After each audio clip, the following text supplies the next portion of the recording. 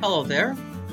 Welcome to the Beloved Son Ministry Show, where we who were once only the prodigal children now dare believe that we really are the beloved children of the Father.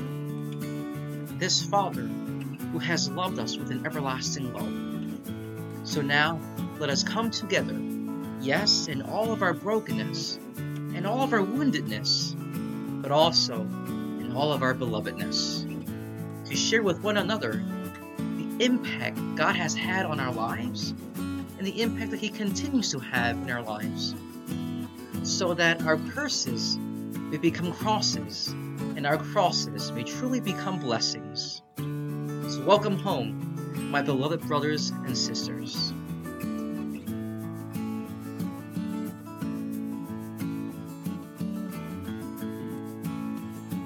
Hello, good evening, everyone. Welcome to day 4 of our Holy Week retreat/conference from Jerusalem to Golgotha. Today is Wednesday of Holy Week, which means tomorrow is Holy Thursday. And that means tomorrow evening we'll begin the Paschal Triduum, the most sacred time of the year in church. So why don't we begin with a prayer? And again, the prayer, as it has been my custom, would be the collect from today's Mass. In the name of the Father, and of the Son, and the Holy Spirit, amen. O God, who willed your Son to submit for our sake to the yoke of the cross, so that you might drive from us the power of the enemy, grant us, your servants, to attain the grace of resurrection through our Lord Jesus Christ, your Son, who lives and reigns with you in the unity of the Holy Spirit, God, forever and ever. Amen. Okay. Today I will not talk about the first reading, which is the Suffering Servant song from Isaiah 50, which we talked briefly on Palm Sunday. But instead, today I will turn to the Psalm, which is Psalm 69. So I'm just going to read the Psalm and take note of any words or verses or phrases that catches your attention. And then after I read it, we will just take maybe about a minute just for some reflection and meditation. Okay? All right. Lord, in your great love, answer me. For your sake, I bear insult, and shame covers my face. I've become an outcast to my brothers, a stranger to my mother's sons, because zeal for your house consumes me, and the insults of those who blaspheme you fall upon me. Insult has broken my heart, and I am weak. I looked for sympathy, but there was none.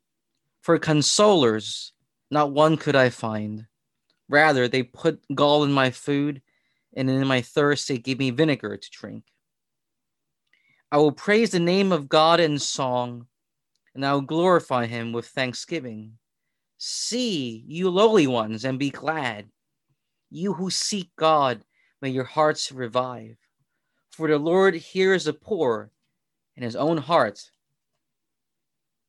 and his own who are in the bonds he spurns not. Lord, in your great love, answer me.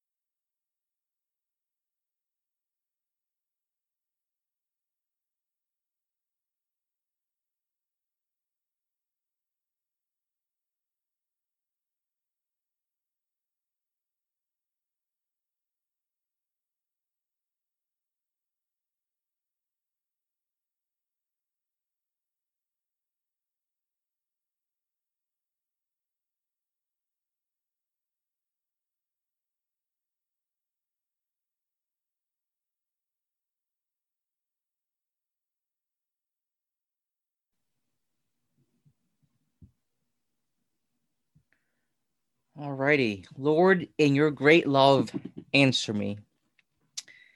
Again, here we have, I think, a very short prayer that all of us can pray when we feel lost, or when we feel abandoned, or when we feel hopeless, or maybe in a state of pessimism or despair. Lord, in your great love, answer me. Because we can be confident that he does answer us, because he does love us. Now, in the beginning, we hear that for your sake I bear insult, and shame covers my face. I've become an outcast to my brothers, a stranger to my mother's sons, because zeal for your house consumes me, and the insults of those who blaspheme you fall upon me. We could see Jesus in this, can't we? That again, he when we go back to the scene in the Gospels where Jesus cleanses the temple, he quotes, the Gospel writer quotes, for zeal for your house consumes me, right? Because Jesus was so completely dedicated to carrying out the Father's will, he even rubbed off wrongly against his own people, because we're told that whenever he goes back to his own village, to his own town, he can't do many miracles there because of their lack of faith. His own people say, well, you're Joseph's son, you're Jesus, you're a carpenter's son. Why are you doing all these things? You should come back here and do what you're supposed to do, and stop preaching and stop doing all these things. You should just come back. Because they didn't understand him. And so he has become like an outcast to his brothers, his cousins, because he was doing the Lord's will. My brothers and sisters, when we choose to do God's will, when we choose to conform our wills to his, sometimes our families will not understand. Our closest friends may not understand. And the world may sometimes laugh at us, put us down and say, well, that's stupid what you're doing. You're giving up all this just so you can follow this God and do his will. That doesn't sound very smart or logical. But faith in God's will isn't about what is politically correct, or what is politically accepted as smart or strong. And that's why we're told that God uses the weak to shame the proud. He uses the weak to teach those who are in power a lesson, because they don't see that their power really doesn't come from themselves. It comes from him. And so to be a Christian, sometimes, and not sometimes, in fact, in today's world, being Christian is countercultural. Being Christian is going against the current, going against the tide. Being Christian is seen as going backwards in today's world. But my brothers and sisters, there is nothing old-fashioned about our faith. The beauty of our faith, as St. Augustine said, oh, beauty so new and so ancient, right? That our faith is ever new, because it transcends all time. Our God transcends all time, past, present, future. He is all time. And so for those who may say to us, well, that's old time stuff. That's the past. The faith stuff, the church stuff, that's the past. We need to say, no. The church is here. The church is now. God is here. And God's waiting for you and for me. He's waiting for us. And so, as you can see here on the slide, the Lord hears the poor, and his own who are in bonds he spurns not. The Lord is close to us, my brothers and sisters. When we feel all alone, when we feel rejected by our family and friends, when we feel rejected by our coworkers, our classmates, our colleagues, those who we respect, know that our Lord's with you, and he hears you, and he will not spurn you. So now we will move on to the gospel. The gospel again is very very sad. I know it's good news, but the content of it it evokes sadness in our hearts. So yesterday we heard about Judas after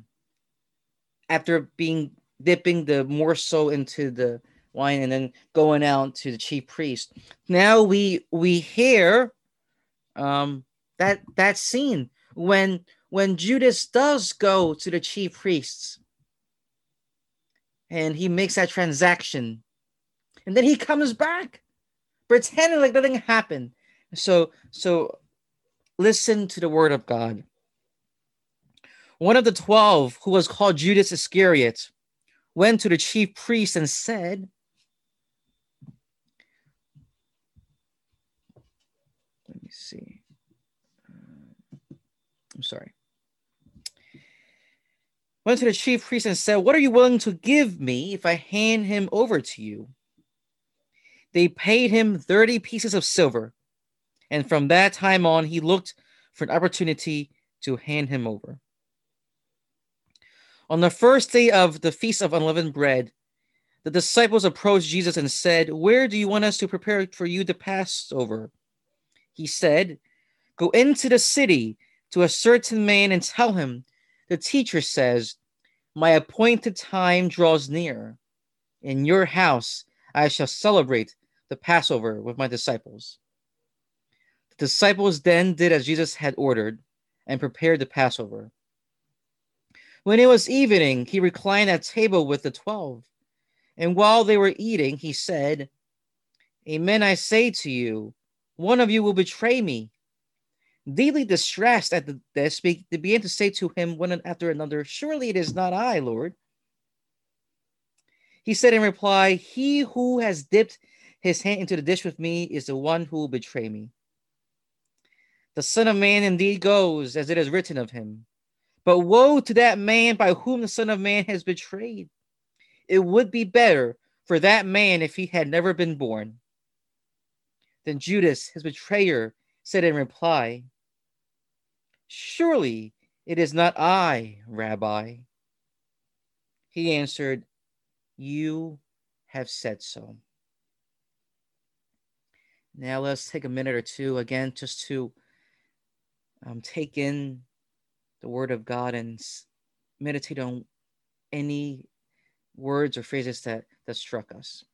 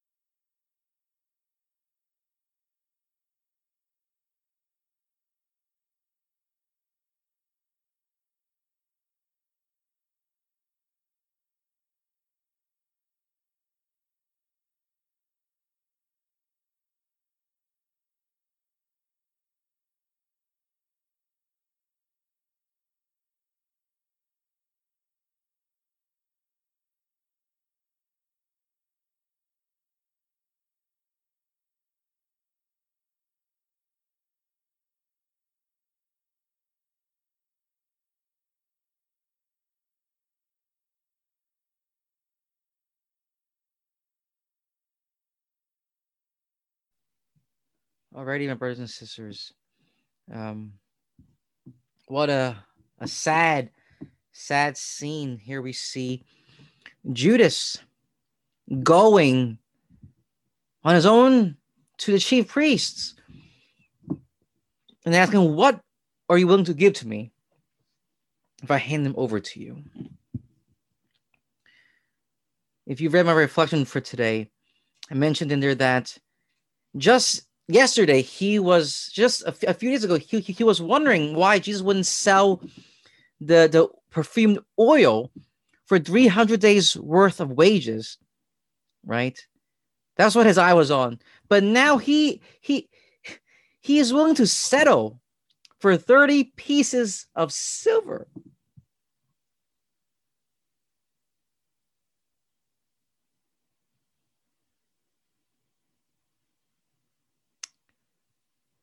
How much he must have loved the Lord, right? 30 pieces of silver. He sold his heart to the world. He sold his heart to the enemy. And eventually, as we know, he sells his soul to him as well. You know,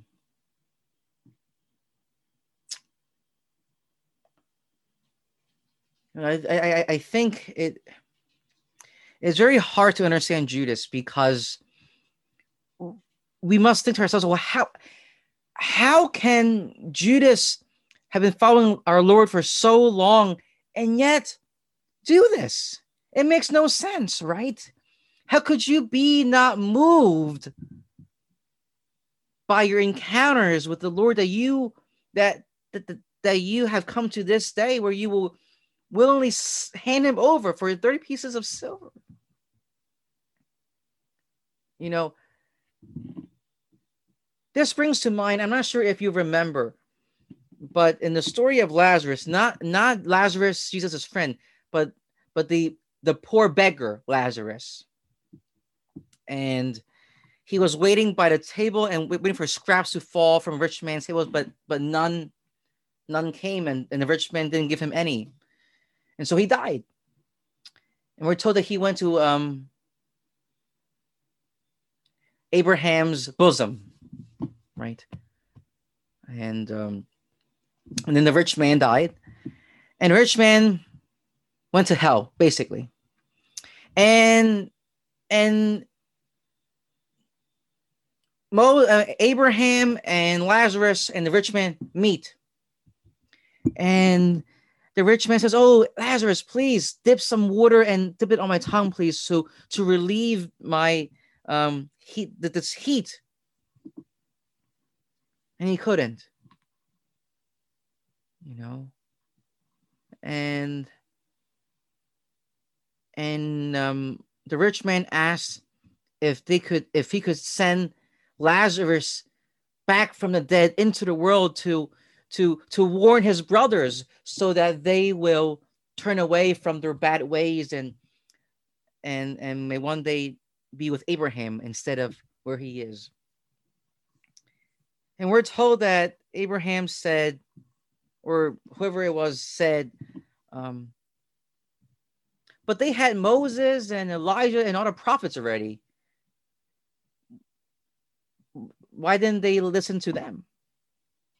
And the rich man said, "Well, no, if someone came back from the dead, then they'll listen." And Abraham, or whoever it was again, I'm sorry, I forget, said, if they didn't listen to Abraham, Moses or Elijah, even if someone comes back from the dead, they would not listen to him as well. That if your heart's not in it, no matter who tells you, you won't believe. I mean, that tells us, we can fast forward. Our Lord came back from the dead and people still don't believe. Right? So Judas, yes, he was with our Lord for 3 years. But if his heart wasn't there, it couldn't be moved. It couldn't be touched. If his heart wasn't there, if he was not open to God's grace and love and mercy. If he, like we were talking about yesterday, if he does, if not yesterday, the day before, if he is not willing to break open those jars and pour out to the Lord, he will not be moved.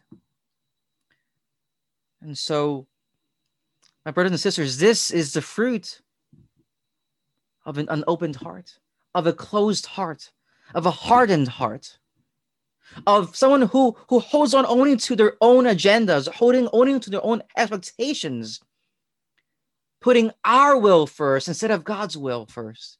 This is what happens. This is what happens to those of us who choose to seek our own glory, seek our own benefits, seek things for us first. Me first. We are bound, like Judas, to settle for less than we were made for. Judas was made for eternal life. He was made to be with the Lord. He was made in the image and likeness of God. But because of his hardness of heart, he settled. He settled for 30 pieces of silver.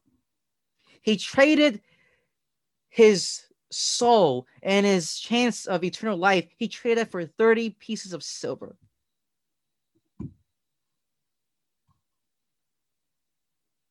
And he didn't even get to use it. Later on, he threw it back and then he hung himself. So my brothers and sisters, the world offers us 30 pieces of silver. It may look attractive. It may look appealing. It may look like this is what I need right now. But it won't last. It won't last. Only what Jesus offers to you will last. That peace, that joy, that love, that eternal life. So if we give our 30 pieces of silver to the Lord, we will benefit and reap so much greater. My brothers and sisters,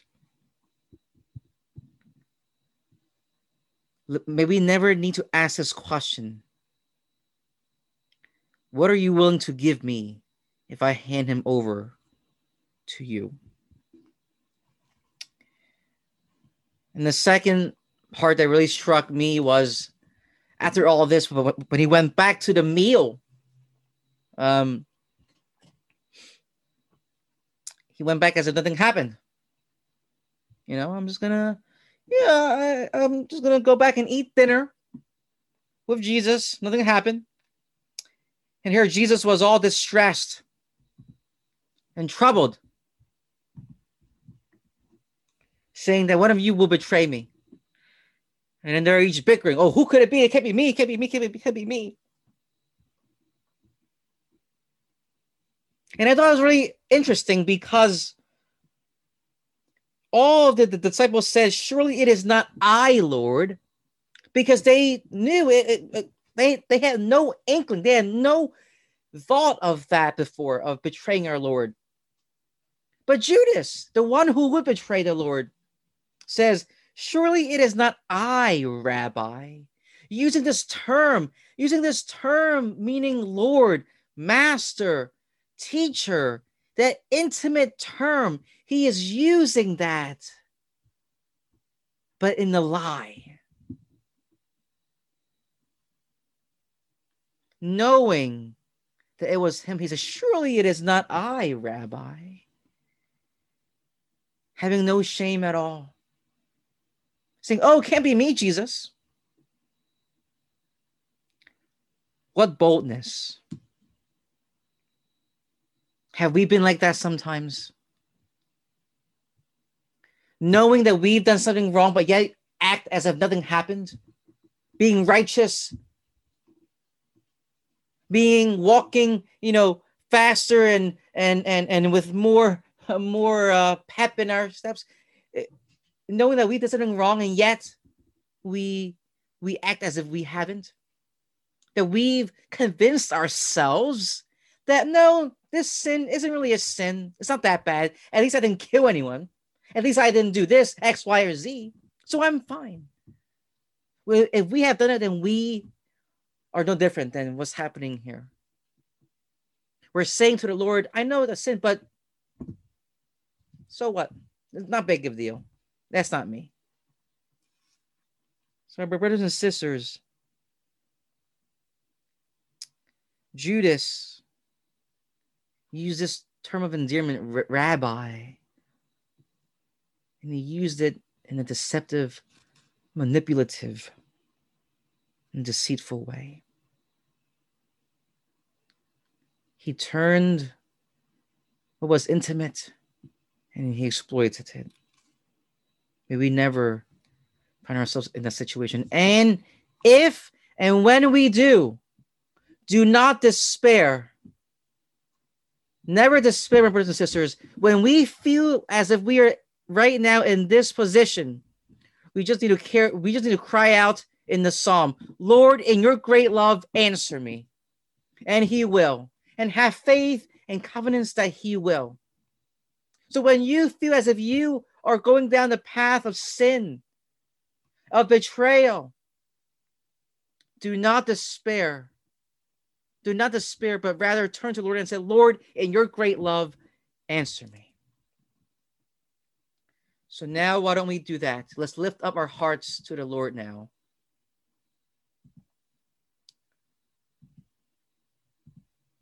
What is my treasure?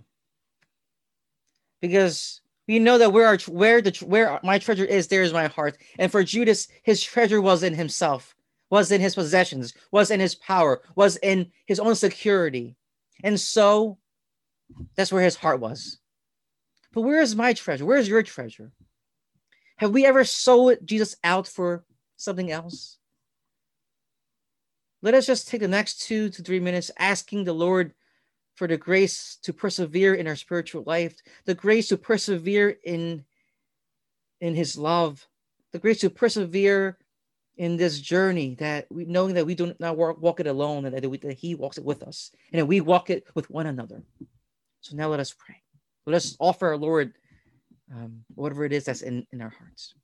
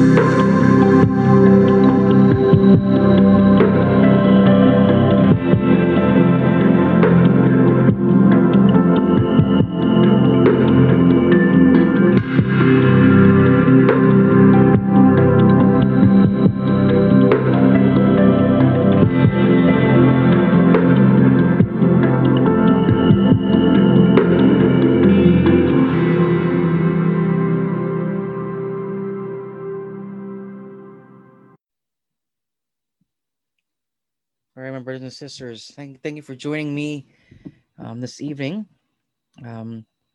Tomorrow's Holy Thursday, and with tomorrow evening's Mass of the Lord's Supper begins our Paschal Triduum, the holiest time of year. I recommend that we intensify our prayer and our Lenten observances. Maybe we could gather as a family to pray together. Watch The Passion of the Christ if you have it. I think it's on Amazon Prime. I think I forget, but try to fill these most sacred days with the Lord, and let Him lead you. Let Him lead you. Tomorrow morning, at 10 o'clock, we will have the Chrism Mass, where all the priests of the diocese renew their priestly vows. And it can be live streamed from the Archdiocese website on Facebook too. So tomorrow's session will be pre-recorded, similar to this one. In the event that so this was pre-recorded in the event that I could not make it Wednesday night. So if you're listening to this now, that means it was pre-recorded and it's just being played out to you now. But Holy Thursday, it will be pre-recorded because of the Mass in the evening, so yes, pray for our priests tomorrow, and pray for our seminarians that they will continue to conform their hearts, conform their wills to God's will, and to allow the Lord to mold their hearts into His heart, so that all seminarians and priests may be imitators of the Good Shepherd. And I'll be live with you again on Good Friday. I believe I said at 8 p.m. When all is done on Good Friday. So let us pray. Lord Jesus Christ, you endured every ill at the hands of your enemies for love of all peoples who are not yet your friends. Obedient to the Father's will, you walked into the darkness of death to open out before us the light of life. Grant us the grace to follow where you have led, who live and reign with the God the Father and the unity of the Holy Spirit, God forever and ever. Amen. And Lord, I ask you to bless all those who are listening and all those who are joining us now and this entire week. May you bless them and their families. May you open their hearts to all that you have to offer to them. And may you ever draw them ever closer to your heart, so that we may all be one. In Jesus' name, amen. In the name of the Father, and the Son, and the Holy Spirit, amen. God bless you. Mary keep you. Stay close to the Lord. Persevere in prayer. And know that our Lord is right there with you. Okay? See you next time. Bye-bye.